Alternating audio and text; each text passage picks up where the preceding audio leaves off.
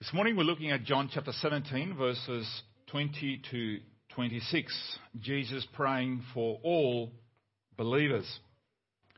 So we arrive at the end of this beautiful chapter where Jesus wraps up his priestly prayer to the Father.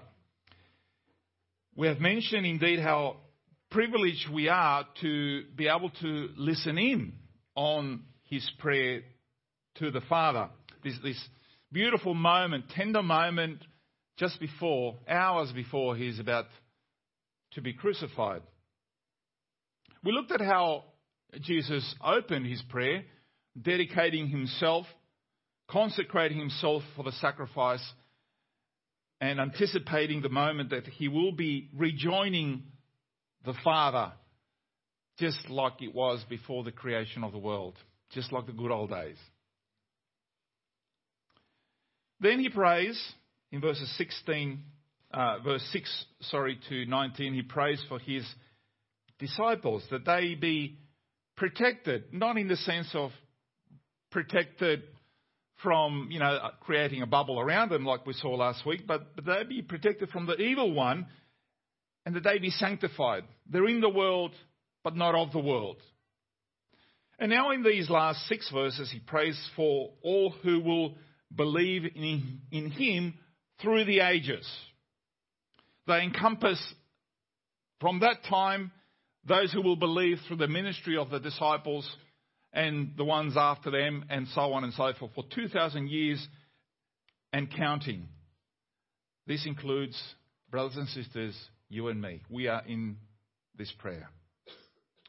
So last week we also introduced the topic of unity amongst his disciples, which was very much in Jesus' heart. And we spoke about the difference in unity. Like if you tie the tails of 2 cats together, you have a union, and then you decide to throw them over a clothesline, and you know what happens. It's not very pretty. So now I'm going to get a phone call from the RSPCA. That's okay. I haven't done it, by the way. I'm just saying it's a figure of speech, okay? So settle down. So let's talk about Christian unity. What is it and how does it display itself?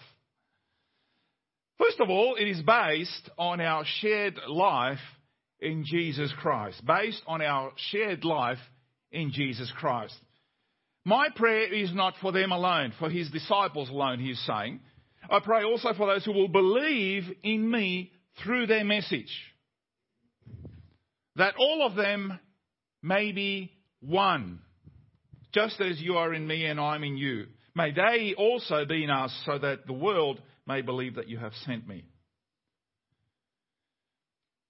Last week we reminded ourselves that we are given as a gift from the Father to the Son. Those who come to faith in Jesus are given over as a gift from the Father to the Son. So we are a present. It's wonderful, isn't it? And Jesus prays that all those who believe may be one. Now, the expectations are high. How high? Well, the same type of union that the Father has with the Son. Nothing less, nothing more. That's a pretty high expectation, isn't it? Now, there is I don't know whether I need to preach a separate message on this, but there is a movement in our world, and it's happened since the hippie days, and it goes back to Eastern religions, to Buddhism and Hinduism. It's about oneness, that the whole world be one. Whereas the Christian faith is different. There is God and there is the rest of creation. It's a twoism. Whereas there is a movement for the West to become like the Eastern religions. I'll need to spend more time on it, but just understand that this is what is happening. And maybe a song that reminds you of this is a song by John Lennon that he had this, and he was, the words in his utopian dream, it's actually one of the most recorded songs in the world. The song is Imagine. And this is one of the lines. He said, "You may say that I'm a dreamer, but I'm not the only one. I hope someday you'll join me and the world will be as one." And the world will be as one. There's that oneism, right? There is no male nor female. Oneism. There is no creation and God. Creation is actually God. Oneism. And so on and so forth. Okay? But let's leave that for another time. But that is essentially what paganism is about. It's very much the way that the pagans look at the world. And yet for their desire to be one, never has the world been so divided as it is now, right? Families, society, this group, that group, and minorities here, minorities there.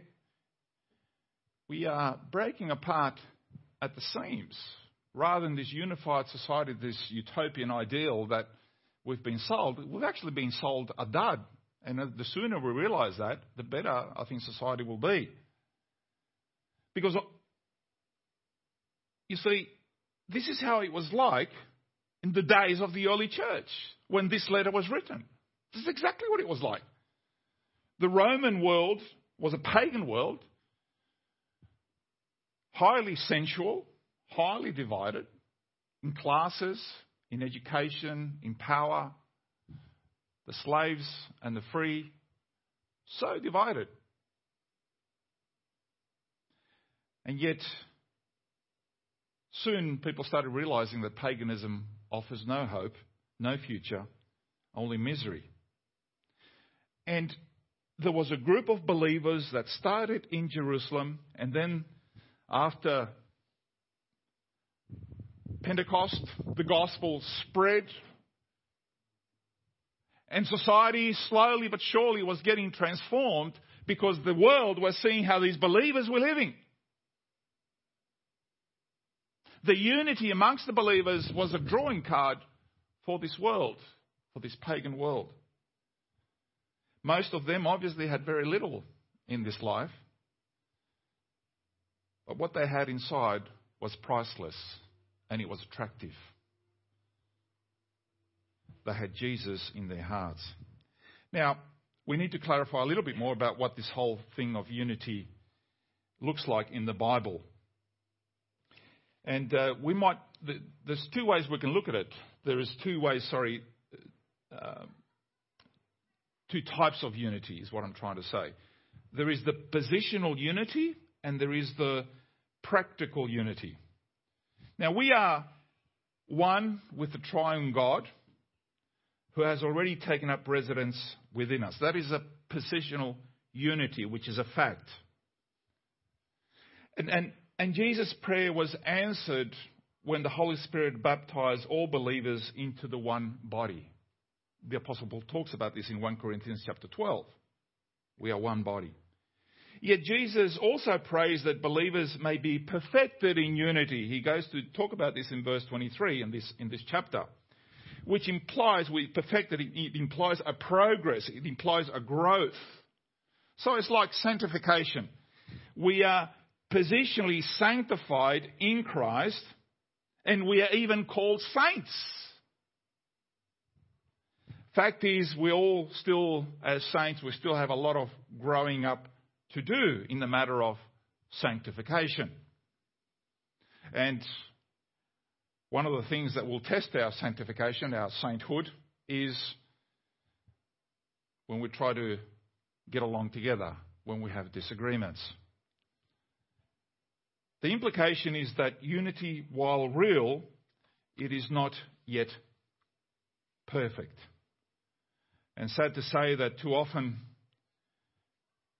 we tend to highlight the things that are different, that we differ with, we don't agree with, rather than the things that are truly uniting us and the things that we have in common. Now, there are two, and I suppose one of the things that will test our unity is on the matter of Christian doctrine. First of all, then, we need to be pretty clear on these issues. The core essential truths and the non-core non-essentials. The core essential truths are necessary for salvation. To deny these things would be heresy. It would be a denial of the faith. All true Christians, all true believers have to agree on these truths.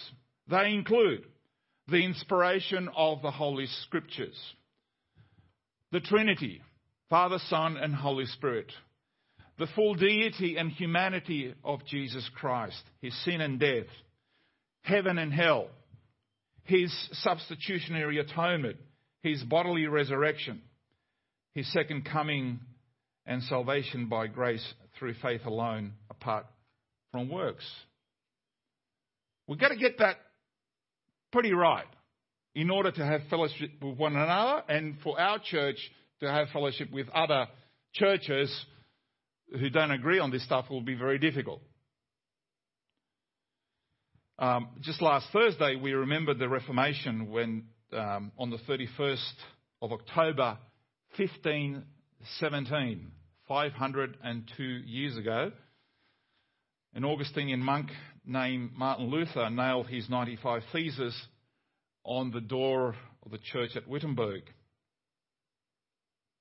And that started a whole wave, which we obviously call the Protestant Reformation. And it was a God thing. This wasn't just Martin Luther and his wacky ideas. It started so much because it was God moving to bring the church back to the core of the faith because it had been, just skewed away. And even though these 5 things were not specifically said 1, 2, 3, 4, 5, these 5 solas actually summarise very much what the Reformation was all about. And these are the things that we have to agree on. The first one is sola scriptura, Scripture alone. The Bible alone is our highest authority. We have to agree on that. Sola fide, faith alone. We are saved through faith alone in Christ alone. Sola gratia, grace alone. We are saved by the grace of God alone. Fourth, sola Christus, Christ alone. Jesus Christ alone is our Lord, Saviour and King.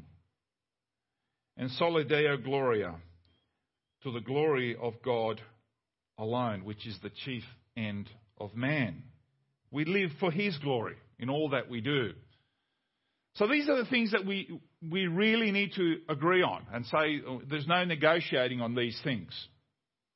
However, there's a second group of non-important,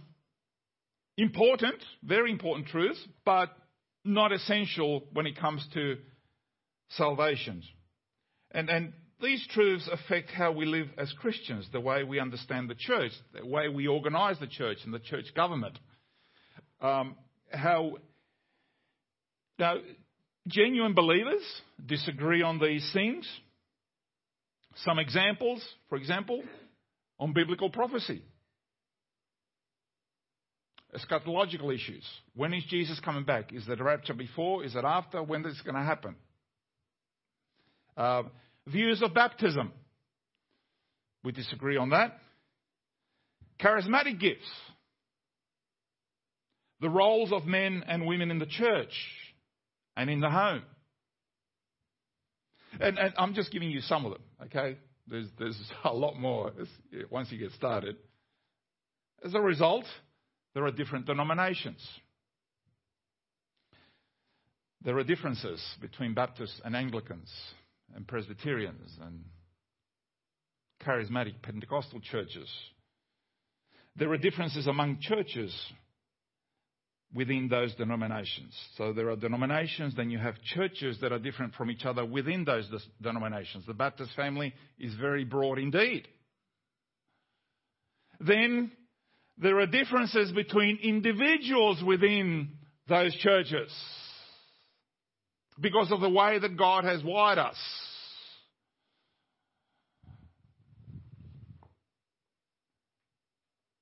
How do we get along then? Now, being one body obviously does not mean that we all must look alike, dress alike, talk alike, and enjoy the same kinds of activities. Then we would just have to call ourselves the Amish community, couldn't we? So it's important to discern what level of importance are we going to place on this. Is this going to be something for which I'm willing to break fellowship with you because I've suddenly moved it from non-essential, I've moved it up to promoted it to core essential, and if I don't agree on this, brother, and some people, their core values are so big that nothing is negotiable. Nothing.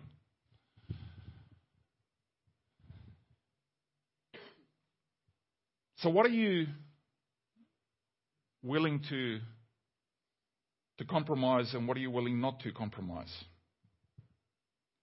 And this brings us to Jesus' prayer. In verse 9, we know that Jesus is not praying for the entire world here. This is what he said in verse 9.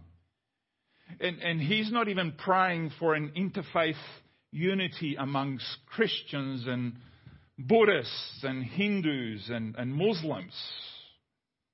Christ was not praying for one world church organised under one leader and one church government. Some people actually are pushing for this, believe it or not.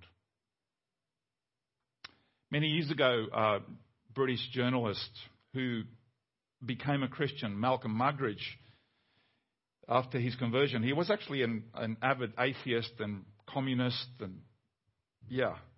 and he became disenchanted with the whole communism thing. I wonder why.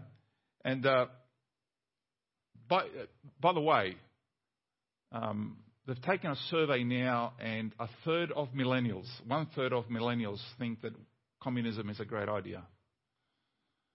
All right, 1/3. This is what our young people are dealing with in the schools, in the universities. They see no problem with it. I'm just, one of the things I think we should do is, if you have friends like that, just have a talk to Savet and Savi about what communism is all about. Maybe they can educate you a bit on that. So Malcolm Muggeridge attended a meeting of the World Council of Churches. World Council of Churches started in 1948, just after the Second World War, and it's trying to bring all the churches together under one body. And Malcolm Muggeridge attended this World Council of Churches, and he said this. He says, they agreed on almost everything because they believed almost nothing.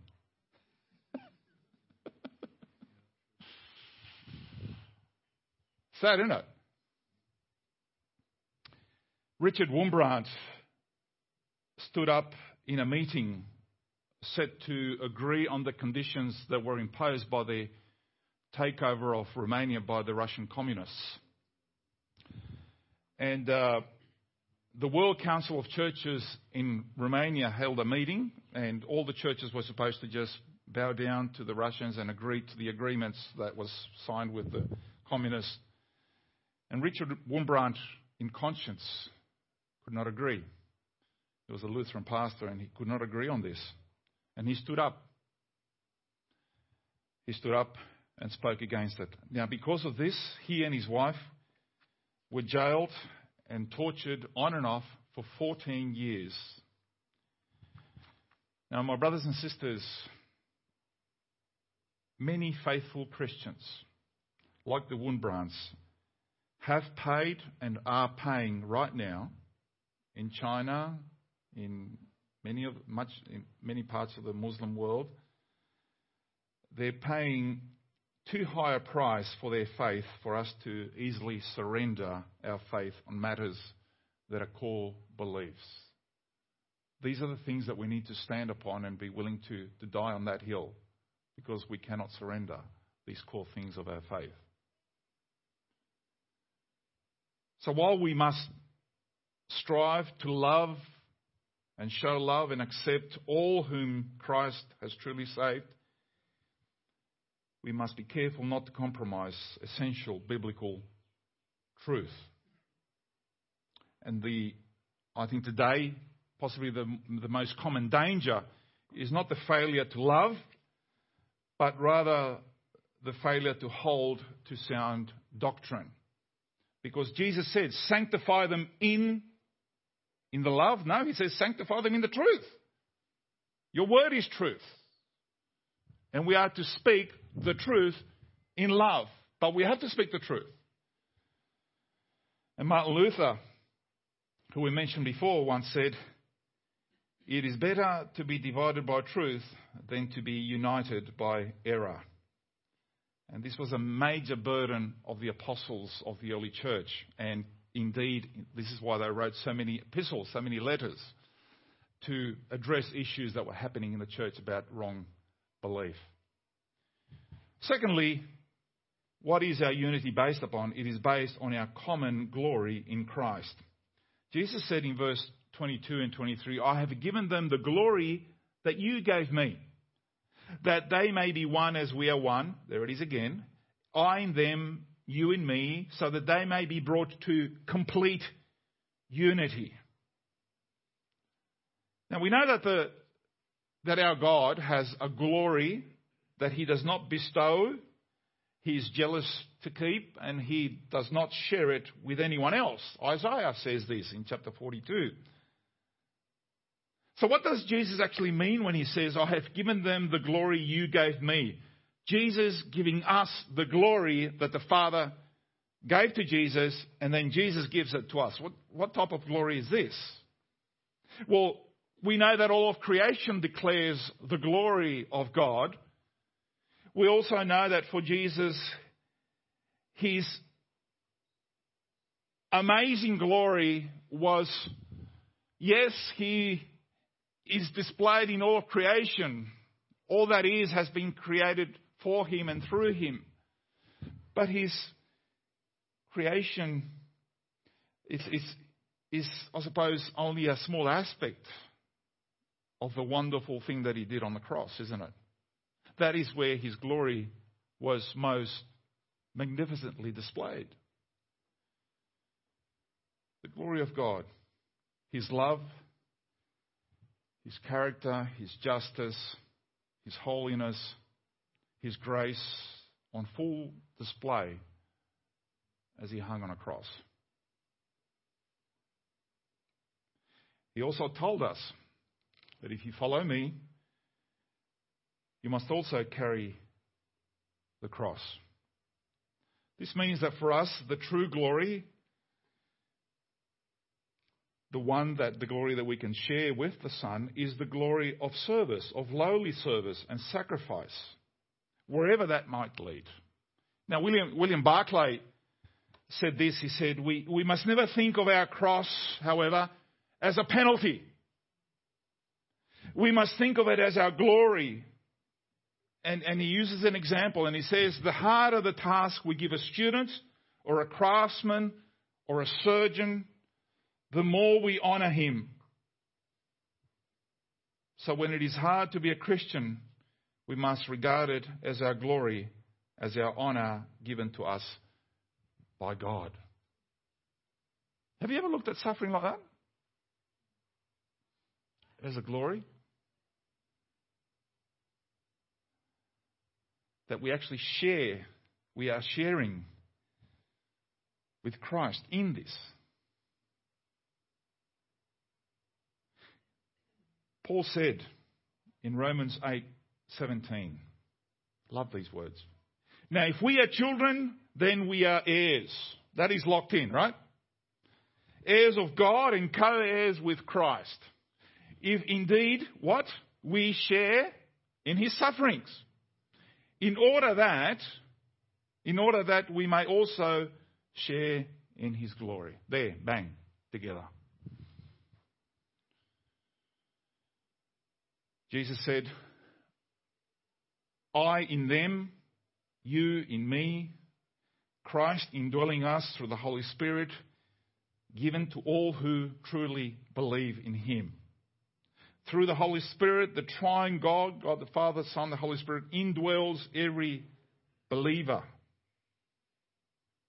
If that is not enough, Jesus says that the Father has loved us even as he has loved Jesus. What a staggering statement that is. The same measure of the Father's love for the Son is the same measure of the Father's love for us.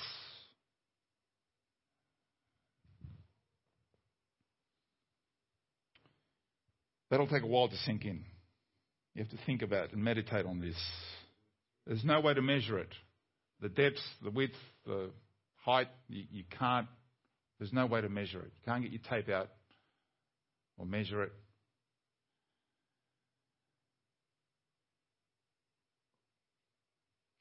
John in his letter says, "Behold what manner of love the Father has given us to us." Behold means look at it. Just behold. Just sit there and stare and meditate and ponder and marvel. That's what the word behold means. Look at it. Behold what manner of love the Father has given us unto us, that we should be called the children of God. You think nobody cares? Nobody loves you? Well, guess what? I've got news for you. And so, while we will spend eternity trying to fathom the depths of the Father's love for us, that reality should start energizing us now. Not just then. You can start returning that love for the Father now. And you should. And knowing the righteous Father and enjoying his infinite love, indwelling in the presence of Christ with fellow believers, sharing his glory, these blessings. Yes, it has to start now. But as the saying goes, the best is yet to come, isn't it? The best is yet to come. You ain't seen nothing yet, brothers and sisters. Thirdly, what is our unity based on? It is based on a common mission. Verse 23. And he says here, then the world will know. Then the world will know. What will they know? That you sent me and gave and have loved them even as you have loved me. Now the unity that Jesus speaks of is not inwardly focused, but it is missional in its intent. So the unity for which Jesus prays is not for us to form this holy hub here, but it actually has the intention of reaching out. So there are two elements to the witness of the church. Firstly, it is the proclamation of the message, which is to be believed in verse 20 and 21, the proclamation of the message. And secondly, the demonstration of the unity. So one is the message, and then the demonstration of that message lived out amongst believers. All men will know that you are in me, I'm in you, that you are my disciples, Jesus says, if you love one another. One thing needs the other. If you simply proclaim the gospel without demonstrating the power of the gospel in transformed, loving lives, then it is a theory. It is dry, has no life. Whoever believes the gospel needs a place to belong and to grow in their faith. If, on the other hand, you have this loving community without proclaiming the source of that love, it merely becomes a nice place to chat and mingle and never offend one another because we all love each other so much. It's all gooey, you know. It's all fairy floss. No more than that. Many churches today are like that. What Jesus is saying is that we need both. Proclamation and love. The propositional truth and the exemplary life. Confessional, demonstrative. Speaking the word and displaying the love. Can you see? One and the other.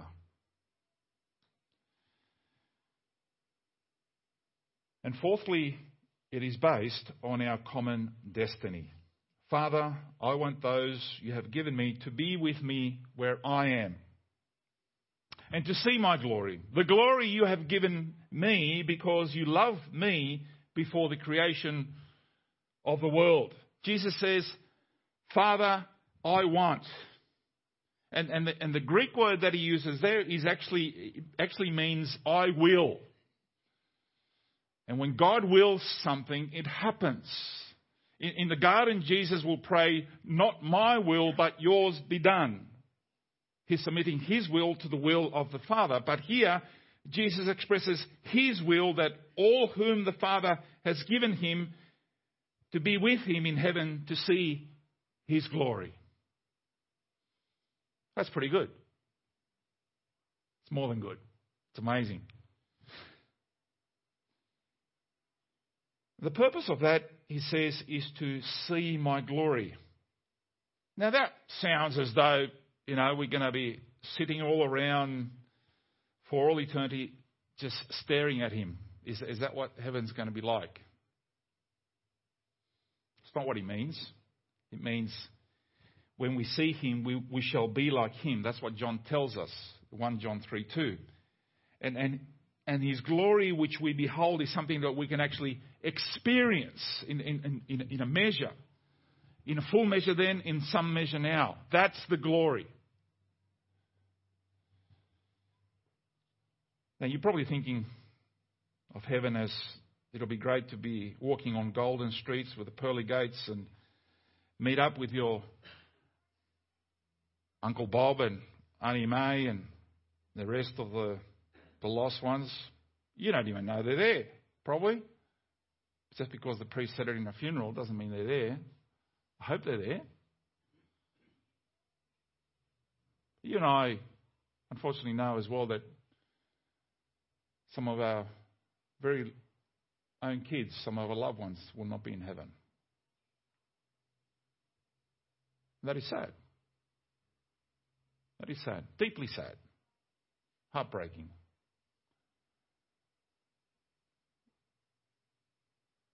So we cannot hold our hope for heaven simply the ones that will or won't be there.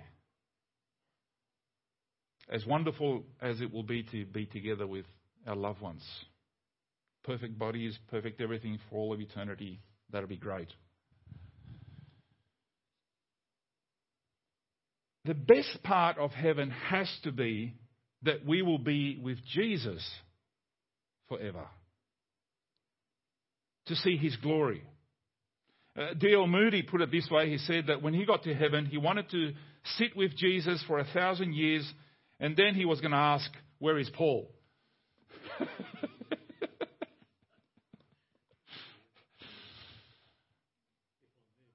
Yeah. He meant that what he means is that the greatest thing about heaven will be to be with Jesus. Do you have the same desire to be with your Saviour? Let me say, a pointer to that would be, if you don't have already that desire now, what makes you think that you will have that desire when you get to heaven? As it is in heaven, may it be on earth, right? If you think you're going to love Jesus just when you get to heaven, no, you better start loving him now. Meditating on his word, spending time with him. Then eternity will be the fulfillment of all of that. On last week we spoke about Martin Lloyd-Jones, who was a pastor at Westminster Chapel in London for about 30 years. Now, on the 1st of March 1981, he was dying, and Martin Lloyd-Jones was the one that preached 48 sermons on John chapter 17. One chapter, 48 messages, all right? That's how good he was. Now he's at the end of his life, right? And Lloyd Jones had lost the ability to speak. And he actually indicated that he didn't want any more prayers for his recovery. He didn't want more prayers for his recovery. And so he wrote on a piece of paper. This is what he wrote. He says, "Do not hold me back from glory. Do not hold me back from glory." That's good, eh? And as we come to the end of this amazing chapter, this is what Jesus says in verses 25 and 26. "Righteous Father, though the world does not know you, I know you, and they know that you have sent me. I have made you known to them, and will continue to make you known in order that the love you have for me may be in them, and that I myself may be in them." This is the end of the prayer. There are no more petitions. Jesus simply reports to the Father about the ministry, his mission in the world. We are reminded that our Father is a righteous Father. Our Father is righteous. He is the Father that the Son has revealed to us. The rest of the world continues to live in blindness. However, we are to shine the light and saying, this is where the light is. And this prayer has certainly reminded us of the priorities in Jesus' heart. The glory of God, the sanctity of his people, the unity of the church, the ministry of sharing the gospel with a lost world. And we can't improve on these priorities. And these are the things that were close to Jesus' heart, and they have to be close to our heart. How do we best summarize it? And some of the churches actually have this as their motto: to know God and to make him known. To know God and to make him known. Amen. Amen.